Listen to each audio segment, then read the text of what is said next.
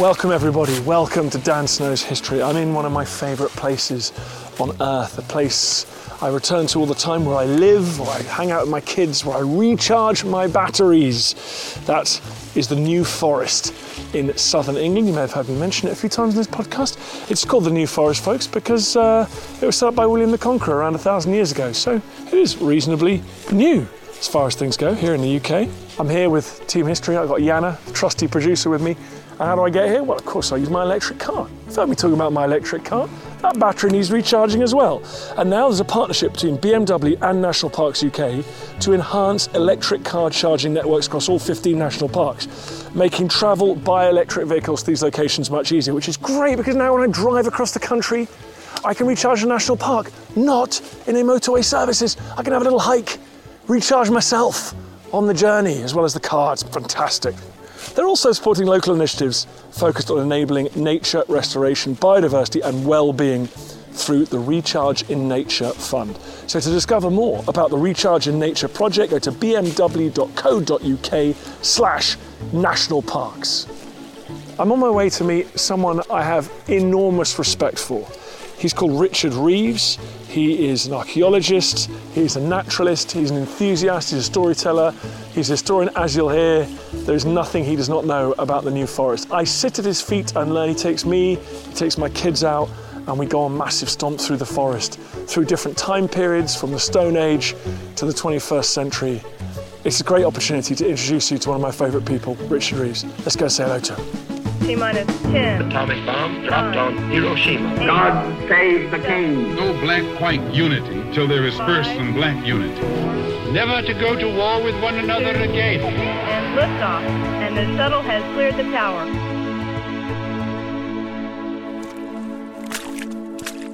So Richard, how's it going? All good. Yeah, Good to be back out in the forest with you, man. It's always a pleasure. So let's describe where we are. I guess hiding, obviously it started to rain naturally. Standing on some big old holly bushes, some having their little lovely red fruit, others, the males without, and then look out across that valley. Tell me what we can see. Well, I mean, this is really very much the landscape you'd expect in the forest if you knew the forest. A lot of people think of forest as being solid areas of woodland, but actually, historically a forest is an area of hunting ground. So it's actually a mix of habitats. It can include villages, in fact. And so here we've got a valley which is largely lowland heath, but there's broken woodland. And then down in that more open heathland, we've got a little herd of deer walking through. Yeah, so we've got some fallow deer down there, and of course that is the beast of the forest. The deer is very much core to a forest, and it was the Norman kings who actually set up the New Forest, who actually introduced the fallow potentially back to the forest, and they are the dominant species of deer today. And so it's the New Forest. A lot of North Americans particularly say to me, you live in the New Forest, is that like a new subdivision? How old is the New Forest? Well, the New Forest was set up by William the Conqueror. We don't know the date. I mean, there's a traditional date that's always bandied about, which is 1079, but that's not the case. All we know is that it was actually made by William the Conqueror, or at least designated, but it was designated on top of an existing Anglo-Saxon hunting ground. It's just we didn't have forest law. The Normans imported that forest law. So when we talk about forest law, yes, how is that different to common law? Is it an extra layer of rules you've got to abide by? Yes, so forest law is this extra layer, if you like.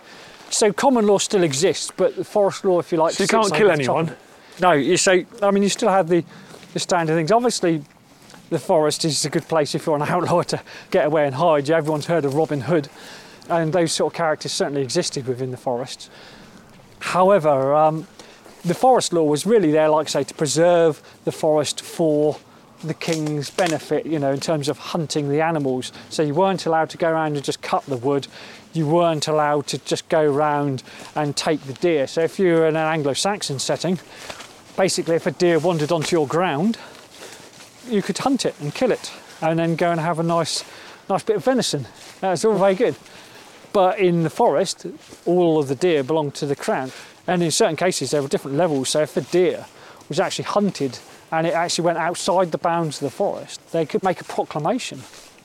And with that proclamation, they could say, this deer has been hunted by the king. He's given the king plenty of pleasure and we wish him to be protected. And you're not allowed to. Really? Basically, so even if a deer went outside the forest, in certain cases, those deer could be protected. And is it true that sometimes if there were sort of periods between kings, things were a bit messy or there was a bit of civil war, there would often be a real bout of killing of deer, of gathering of firewood, of local people taking advantage of that. Is that a thing? Whenever the forest officers were distracted, you bet the locals were in there taking the most advantage from it.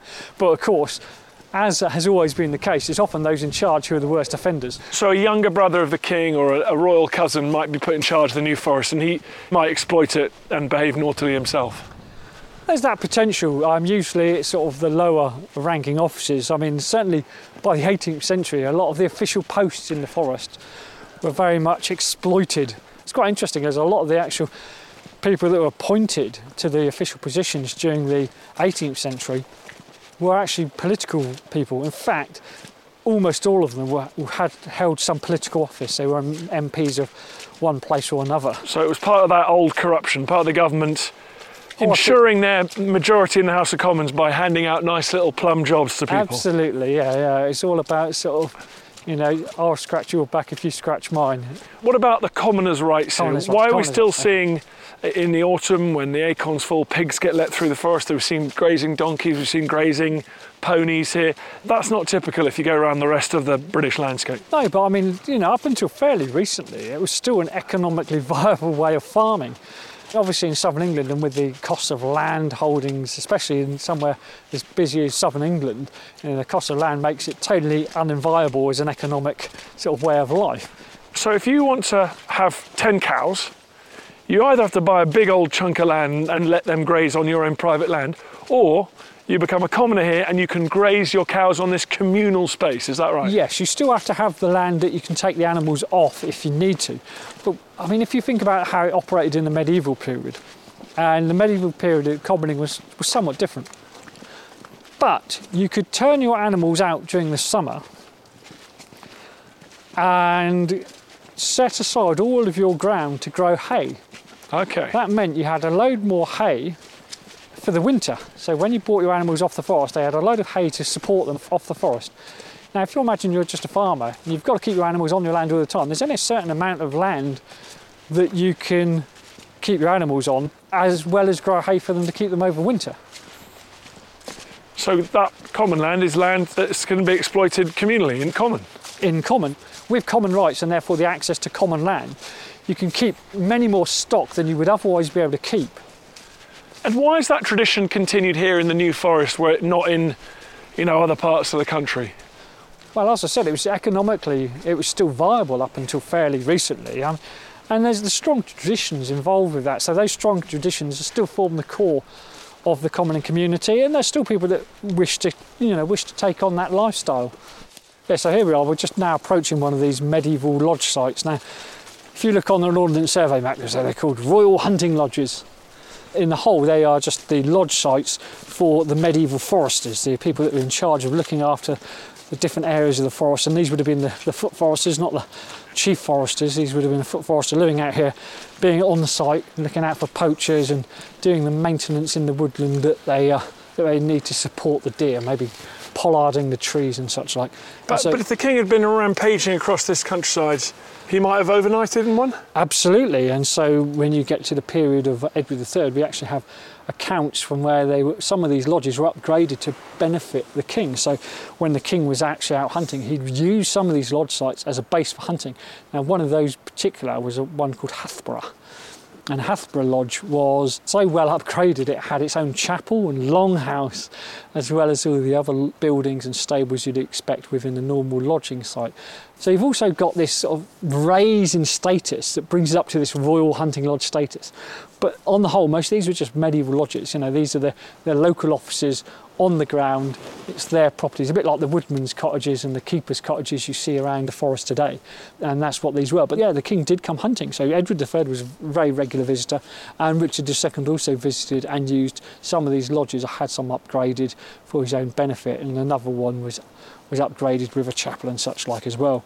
So yeah, I mean, the king certainly came, and of course that's really one of the high points in the forest history. Another point was during the reign of Edward I, when we had Eleanor of Castile. She was very interested. The Queen, in Edward's wife? Yeah, the first wife of Edward I. She really took an interest She was granted the forest in dower, but then she took advantage of her position to acquire all of the valuable bits and pieces of the forest. So she acquired the manor of Lyndhurst, to which went the forestership of the Lyndhurst bailiwick, but also the stewardship of the forest. And then very soon after, there was a rather unfortunate legal affair whereby a lot of the foresters of fee, the hereditary foresters that had been around since the creation of the forest, were sort of like turfed out of their offices for misbehaviour, and she acquired those offices as well, and therefore acquired all of the bailiwicks within the forest under her control, and therefore all of the income from those. And so she also gained the income from some of the forest heirs that were held. And so she really did see the forest as a benefit to her. And one piece of evidence of her coming is the place named Queen's Bower.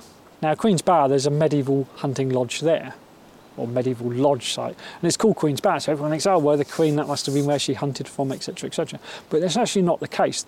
The lodge is called Queen's Bower Lodge, but it's in a woodland called Queen's Bower. It's named after the woodland, and the woodland is named after the fact that there was a mill at Boulderford, and in Boulderford Mill there was a chamber for the Queen, and that belonged to Lyndhurst Manor. So when the Queen was staying at Lyndhurst, she had her private little getaway down at Boulderford Mill, and the woodland next door became known as Queen's Bower. And then when they built a later lodge there, the lodge was named after the wood and became Queen's Bower Lodge. So that's a sort of place name, Queen's Bower, which exists today and is named after Queen Eleanor of Castile.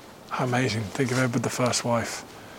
This must have been a refuge for her. Yeah, absolutely. And while he was away fighting the Scots and fighting the Welsh yeah. and fighting everyone else, she could get away here. Mind you, she was quite a canny woman. She was quite the businesswoman.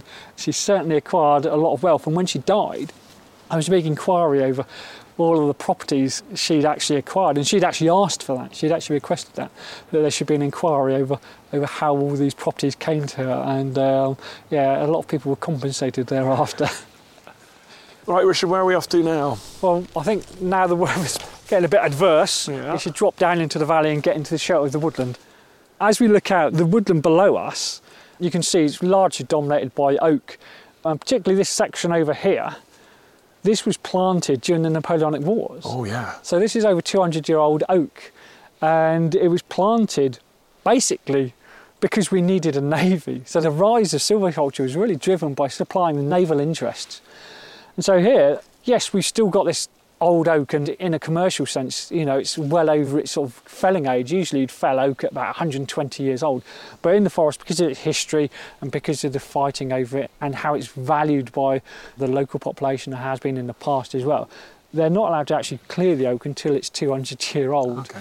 And so this woodland here was planted in the Napoleonic times for a navy that turned into ironclads. Yeah, we never needed it, Never needed it. So by the time those trees were planted in 1810, 1811, that sort of period, these enclosures, those woodlands were planted then. 200 years later, well, we're glad they're there. we're glad we're there, but we don't need them anymore, not for a wooden navy. So you have walked like nobody else. You have walked over every inch of this forest. You were born and raised here, right? Yeah, absolutely. I've always been in the forest, so I was pretty much feral as a kid. I think the parents would prefer me out in the forest charging around rather than getting up the mischief, so I think they put up with it. So I can't complain about having the forest as my playground, and it's continued so. Just give everyone at home a sense of what you always tell me, like you're out, whether it's netting birds, doing conservation work, archaeology, in the archives. I mean, just tell me about some of the range of things, forest activities that you do, because it's everything. Yeah, well, I am a forest nerd. That's me. I suppose growing up in the forest and doing stuff, even with my mates, we'd go out in the forest and make rope swings and stuff like that, as you do as a kid. But I was also like catching snakes and, go fishing down the river. And, well, the other thing was, the thing that got me into history, I suppose, we used to go out and collect bullets and sort of old ordnance and stuff off the old ranges from the Second World War, because the New Forest was obviously full of military encampments and such like, and airfields during the Second World War, because it was on the south coast. It was a really sort of strategic location for sort of the military, and so you used to go out and collect the bullets and things. I had quite a collection, and occasionally got in trouble with taking ordnance back home that was that was suspect.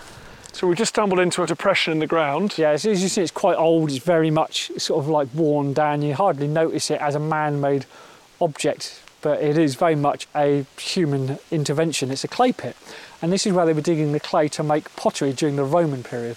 Wow. So there would have been Roman villas across this landscape. Not Roman villas as such, probably just potters' huts. Yeah. But if we go up there, we'll find an area where they were actually doing the industrial processing of the pottery, and anything that failed to meet expectations was thrown into a large pile. Oh, brilliant. There's an animal hole here, because obviously you can't just go around digging anywhere you like in the forest. Yeah. But there's animal holes, and where the animals have been digging, I did find this one the other day, so, you know, they dig into it, and so obviously the soil builds up over the top, and in amongst all this, There you go. a bit of Roman pottery. Yes. There we are, see? Roman pottery. Down there's another bit there, so that's a completely different place. Oh yeah, that's different. Yeah, very different colour. So, I mean, most of the forest pottery is greyware, which is, there's a nice big chunk there. That. All diagnostic. Yeah, this is a mortaria. See the actual bits of flint in there. Oh, is that deliberate? They left in there? Is that to actually, well, that's sprinkled in there to Oh my to gosh, make look a at rough that. It's surface. beautiful. So it's a... A mortaria, so a mortar and pestle, if you like. You see, and this is your tableware, but it's quite an important industry they had in the forest. It's like sort of regionally important in southern England. There's another similarly important industrial area in Oxfordshire, and they basically sort of expanded up to halfway in between, pretty much. And if you lived nearer the New Forest, you ended up with New Forest greyware on your table. Yeah. And if you lived near Oxford, you had Oxfordshire greyware on table. It's grey because it's fired in non-oxidising condition, in reducing conditions, and therefore the actual clay doesn't change colour, it just goes dark. Whereas if it's done in oxidising conditions, it goes orange. And so hence, if you got greyware, the pottery, yeah, I mean... So we're talking hundreds of thousands of shards underneath our feet now. Yeah, Which was their scrap you can heap. see how high this mound is compared to the surrounding soil. 1,700 years since, the actual soil levels have built up over the top, and as the animals have moved about, it's sort of mixed up the soil, so as the animals go down, but down towards the bottom, it'll be more or less solid pottery. What is it with the Romans and pottery? Why do we associate it? Did they make more pottery than the Celts, loosely defined, who came before them, or is it a Roman thing? Well, I mean, it's just a bit more organised, aren't they? I mean, you know, you have much more capitalist society, I guess. I mean, if you're living in a sort of a fairly woodland environment in the Bronze Age, what would you do? Well, you'd probably just make a bowl out of wood and such like. But, you know, once you start having mass-produced pottery in markets, it reduces the cost of those, and it can be made much more regularly. So, And they could be sent off to London, Colchester, France. yeah, it wasn't that we weren't making pottery, we just weren't doing it on a commercial scale. In fact, when the Romans turned up, they wanted pottery supplied to their army, and there was a native pottery industry down at Poole, and they made what's called black burnished ware. But because the army required pottery, they basically said, right, you can supply us. And so what started off as a small industry become a much larger industry because it was supporting the Roman Empire, if you like. It was supporting the military across the British Isles. So we're into a very different part of the forest now. These trees, what, 150, 200 years old? Yeah, these ones were planted 1852-53. There was an interest in the forest. It hadn't really been there before, and that was the interest of the general public. And the general public started coming to the forest in larger numbers with the coming of the railway. So it made the forest accessible. And by the time there was a select committee held on the future of the New Forest in 1875, there was so much public interest in the forest for all sorts of reasons, from a sort of landscape point of view, from wildlife point of view, from a historical landscape point of view, all sorts of things. That public interest really swayed things in favour of the commoners and away from the Crown, so the Crown could no longer keep it. In fact, the New Forest was actually described as a national park way before we actually had national parks in this country. Oh, wow. That's very interesting, Richard. So in a way, the New Forest, as well as being very ancient, is also the first of this kind of modern kind of recreational landscape. It's like almost the first national park where people came together as a nation, thought we need to keep this place, it's so special, we like hanging out there, we think it's good for this country. Well, yeah, I mean, the New Forest was designated a forest for its recreational benefit, and of course it was also called a national park back in the 19th century, and it continues to fulfil those needs, the recreational needs, not just of one person sat on his throne, but of the whole populace, the whole nation. This episode is brought to you by the Recharge in Nature project, a new partnership between BMW and National Parks UK. I know that I need to recharge in nature. I often come back here if I've been abroad or been working inside, looking at a screen, been in the big city. I come here and I feel about 1,000 times better. And now there's a partnership between BMW and National Parks UK to enhance electric car charging networks across all 15 national parks, making travel by electric vehicles to these locations much easier, which is great because it means when I'm on big cross-country journeys now, going filming and recording for the podcast, I can stop at a national park and have a little walk while I'm recharging. It's the best news ever. They're also supporting local initiatives focused on enabling nature restoration, biodiversity and well-being through the Recharge in Nature Fund. So to discover more about the Recharge in Nature project, go to bmw.co.uk/nationalparks.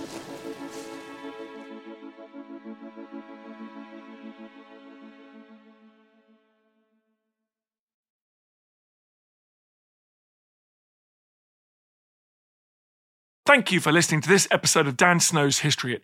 Please follow this show wherever you get your podcasts. It really helps us and you'll be doing us a big favour. Don't forget you can also listen to all of these podcasts ad-free and watch hundreds of TV documentaries when you subscribe at historyhit.com/subscribe. As a special gift, you can also get your first 3 months for just £1 a month when you use code DANSNOW at checkout.